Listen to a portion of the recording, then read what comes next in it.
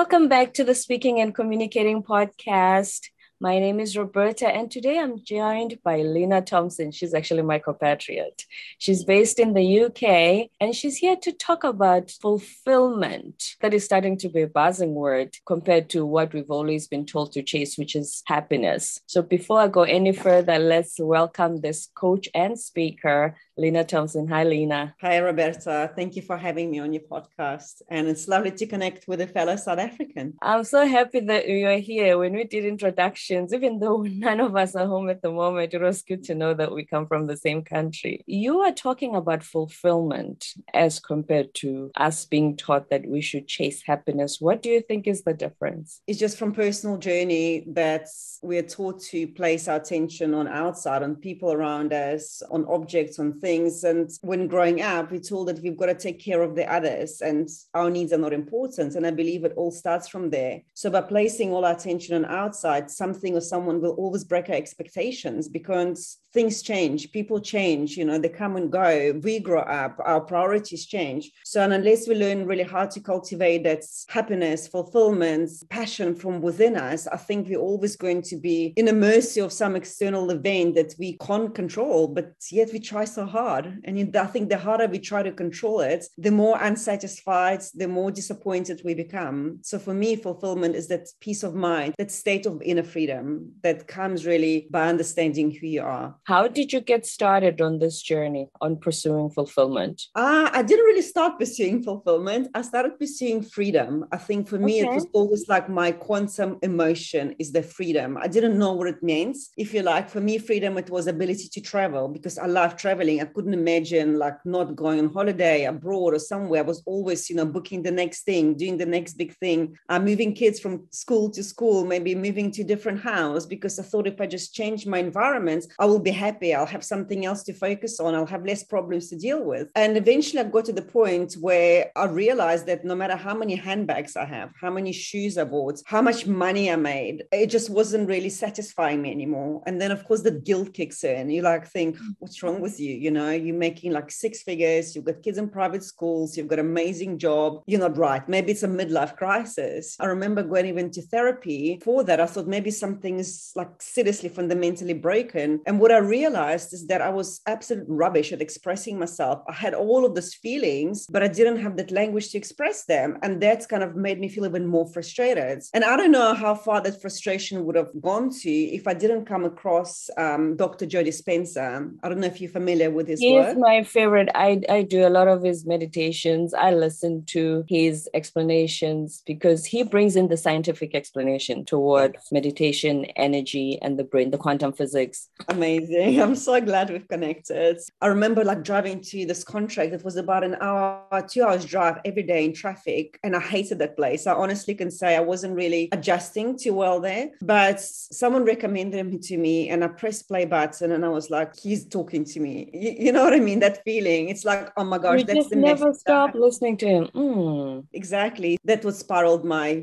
change. I know someone listening and saying she wasn't fulfilled by shoes, she must be buying the wrong ones. Our definition of success or society's definition of success, because at the end of the day, each one of us wants to feel like we belong, wants to feel like we're doing the right thing, or we're chasing the right things that we were told at the end of that rainbow is the happiness that you want if you have these things. And it seems as though more and more people are discovering that that's not necessarily the case. I'm not saying those things are not enjoyable. Trust me, I like nice things too. But people are starting to realize that the chasing of the things themselves alone, if you don't feel fulfilled inside, you'll always feel that void, that missing piece. Yeah. And I think a lot of it comes, like you said, you want to belong, you want to feel accepted, you want instant gratification, I guess.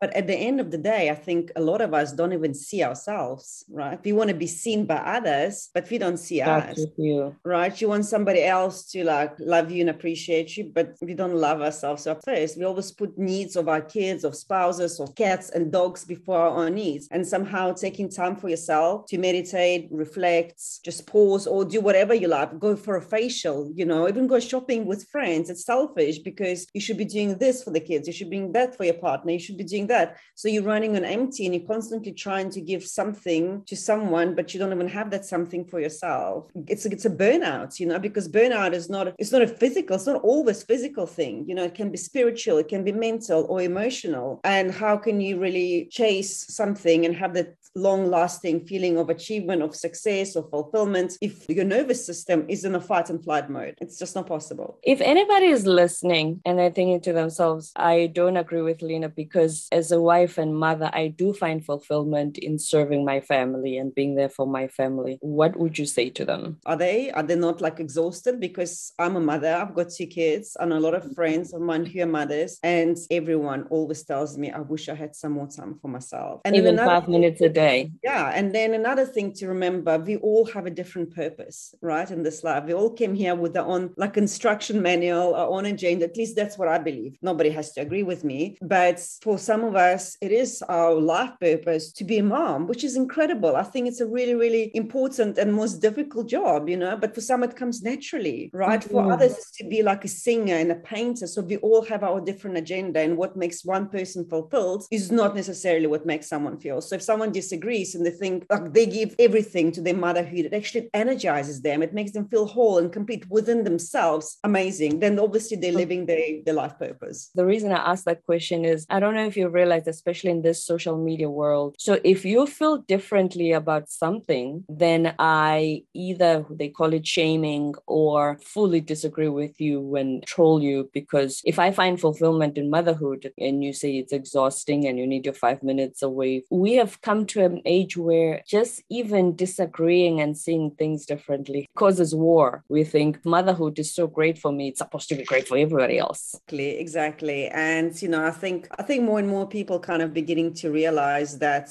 it's all about being unique in what we do and who we are and how we feel. But of course there is a lot of still attention on our outside, and I'm talking the whole time, because I work with leaders and I work alongside a lot of coaches, and there is so much talk about leadership, how we can help others, how we can lead others. I'm like, guys, what about leading yourself first? What about, because when you know who you are, you know what you stand for, your core values, it doesn't matter what the person next to you is saying. You're not here to be validated. You're not here to seek everyone's approval. You're not here to be everyone's friend. If you think about it, from the moment we're born, pretty much, we're conditioned to give our authority away, right? To our parents, to our teachers, to our friends, to our cats, dogs, everybody who can make up our minds for us. So when we then want to make a decision, or, we want to take a certain action, we look for validation, for approval, for confirmation that it's good enough, that it's accepted as society. So we're very much disconnected from our internal authority. And that's why I believe the problem is. That's a very good point.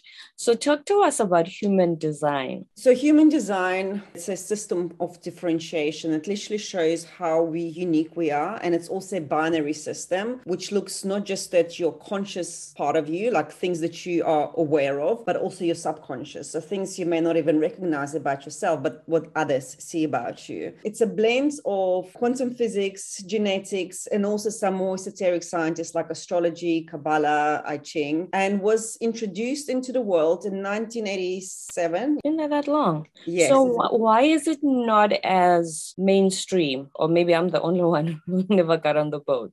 You're certainly not the only one, and it's becoming more and more out there. A lot more people talking about it. If you think about it, like 10 years ago, when you if you like somebody meditated, you'd look at them like, what's wrong with you? Right? Like now, if somebody doesn't meditate, you almost go, what's wrong with you? So you see how things are evolving. And I know even like some companies in America, especially like Unilever, Forbes, I believe, few others, they actually had human design training in their company to help their employees with a mindset, with the energy to make decisions. Because the whole concept really about human design is understanding who you are and how you make your own decisions. Because there's so much indecisiveness, there's so much self-doubt, there is so much recrimination and head confusion. It provides you with your your blueprint, with your roadmap that is there to guide you in a direction that feels aligned to your core values and your beliefs. Because it's just easy to get pulled in many different directions. You overdoubt yourself. Somebody tells you this, you're like, oh, let's go with that. It's like, oh, I shouldn't have done that. Why did I do that? This person, this thing. And then you just like chase everybody and you go down this rabbit holes. So with human design,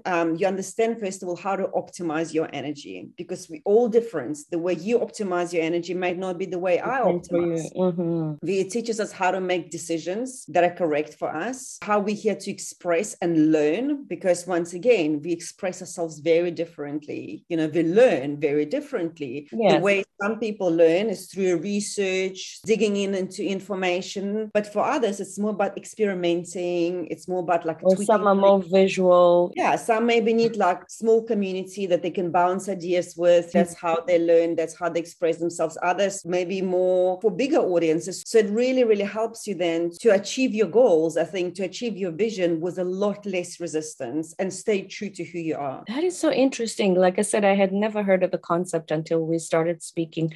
When you start the program, you can actually even generate your own charts. The only information you need is date, time, and place of birth, and it creates a body graph. But then, of course, you probably need somebody to actually interpret that for you.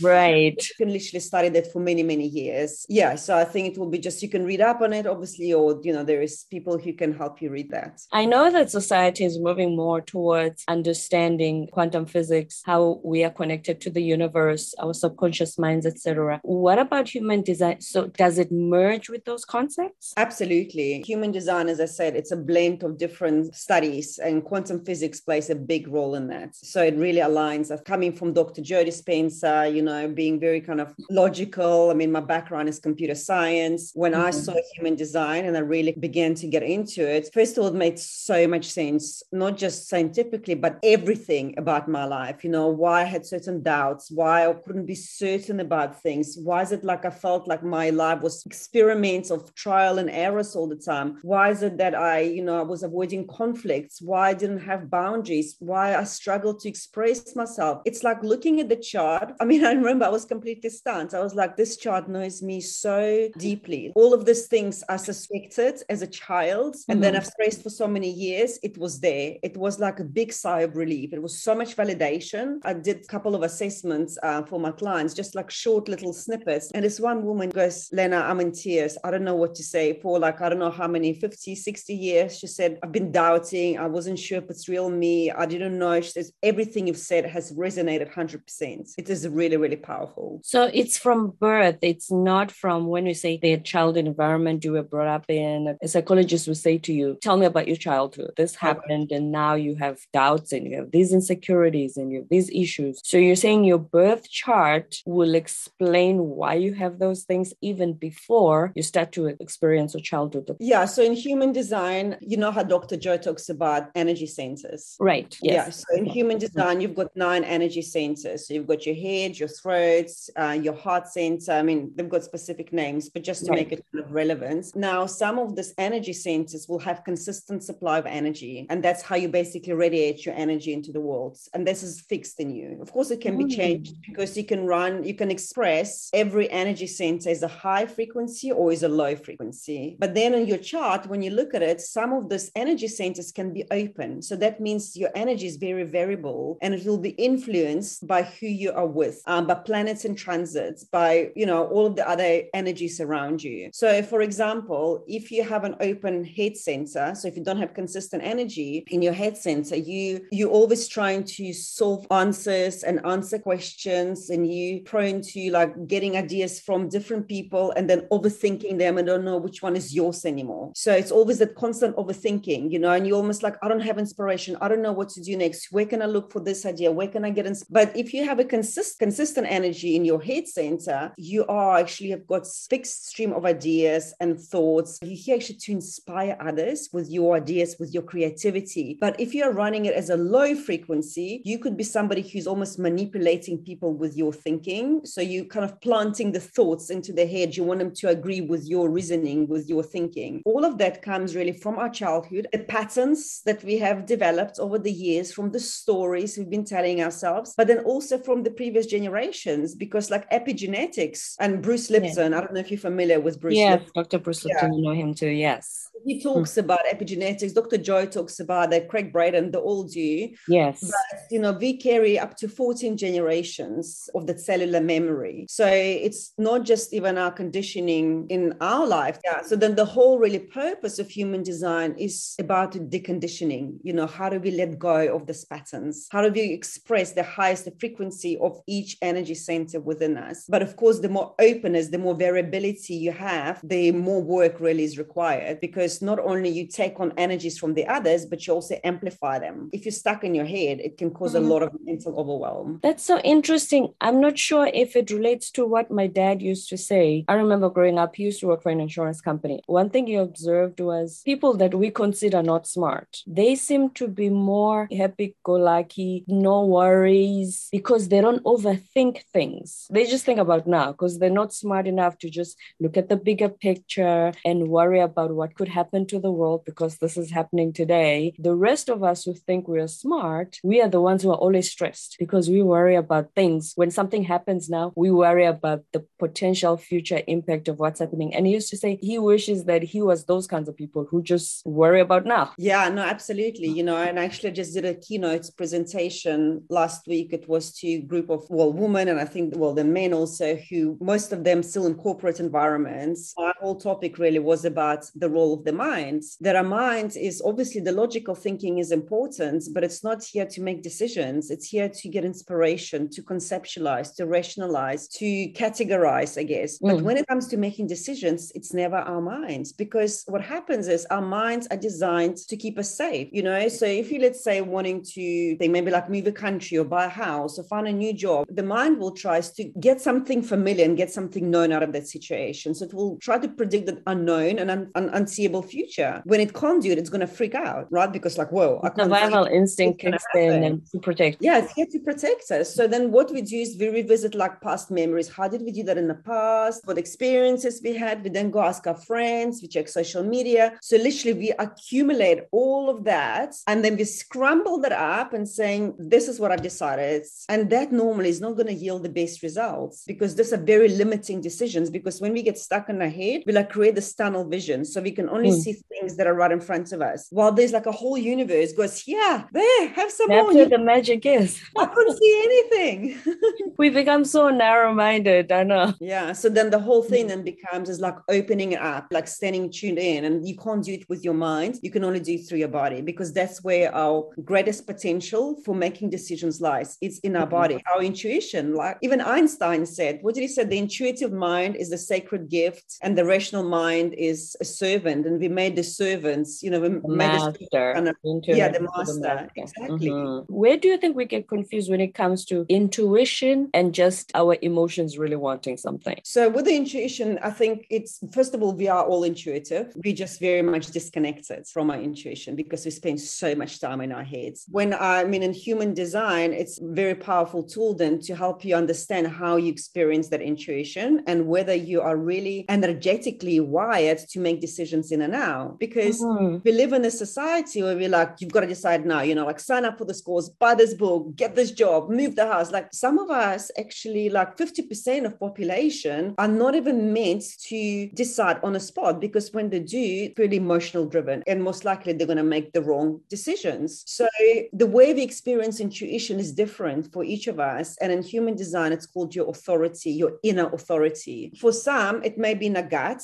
For me, I'm purely gut driven. And the more you practice it, the stronger that becomes. And actually now I've been doing this work. I know when I'm in my head, I just know that. I'm right, let me check with my guts. And even if it sounds crazy, if it makes no sense, I'm just going to go with it. And you know what? It's been magical. The opportunity that have manifested in my life, when I actually sit back and I observe, I can't even tell you. But as soon as I try and push and I try to initiate and I try to figure things out, and I still do that, right? It's a process. process, it's a journey. The more you go for this journey, the more you become aware of it. Even if there is fear, it's okay. You know, I can push through that fear because of that feeling in my gut, because I know how excited I feel. You know, so you begin to experience it differently. For other people, it could be like an instinct. So in human design, it calls like a splenic authority. So that's all about that instinct. You know, our spleen center is the ancient center for survival. So it's like comes and goes, and you've got to act on that instinct. It sounds really fast. Sometimes it sounds like it's going to be too fast for you to be able to catch on. Looking in the body graph, then you can assess, you know, whether you are someone who makes decisions in the now, or it's better for you to wait for clarity. And then when you're speaking of your gut or listening to your instincts, is there anything in particular that you do in order to connect more with it? What can we do to be more in tune with our intuition? There's lots of things you can do. So first of all, I just want to make sure when people understand that when people tell you follow your gut, you may have no clue what they're talking about, and that my gut might not be your intuition. You know, so it's not for everyone. Probably about 70% of us are gut, but the other 30 not. There's few things we can all do to really develop or enhance our intuition. And first of all, is pausing, slowing down, because we are so busy doing things. We are like drowning in busyness. And when that happens, we don't actually have space to really listen. But when you slow down and when you should start listening to the silence, that's been the game changer for me. You begin to get with time this intuitive impulses. You know the next step you've got to take, right? There's no more to-do lists. There's not 20 things you've got to do in a day, because believe me, not all of them have to be done. Number one, I would always say just pause. And it's so hard. 30 minutes to an hour during the day, I just sit in silence. And I'm like, right, what's my next step? And sometimes it's like just like go for a walk, or sometimes like go write this post, or reach out to this person, or maybe you should collaborate with that person. I had a conversation with my friend Erin Korish not too long ago. She's also an energy coach. She's talking about breathing and how she teaches people that you can actually be more productive by pausing and taking time to breathe, rather than thinking a list of 20 to-do list items on your day keep you more productive, which is a very interesting concept, because we live in an age where everything is just action driven. It sounds a little radical when she says things like that. Yeah, no, absolutely. I couldn't agree more. And the thing is, you know, whereas maybe 20, 30 years ago, we could get away with it, like being busy, being productive. But as our consciousness rises, you know, there's big shifts in the consciousness of humans. Right. Those things are not working anymore. Not in an effort. It's more in a being. It's not in a doing. It's like purpose is not what you're doing, but your purpose is who you are being. And I feel like it's so true. You know, it's more about becoming the being, you know, that's slowing down, connecting, knowing who you are. Someone once said, we are human beings, not human doings. Exactly. If somebody wants to know more about human design and the coaching work that you do, where can they find you? Or they can connect with me on LinkedIn, just Lena Thompson. It's probably going to be the easiest. Lena Thompson on LinkedIn. Thompson with a P. Yes, just the way I think it's spelled on a screen. So yeah. Thank you so much for being with us today. I really enjoyed our conversation, and not only that, but I'm going to look up human design and start working towards understanding my chart, because it's something that I've never been explored. I'm glad you enjoyed it and found it useful. Thank you so much for having me.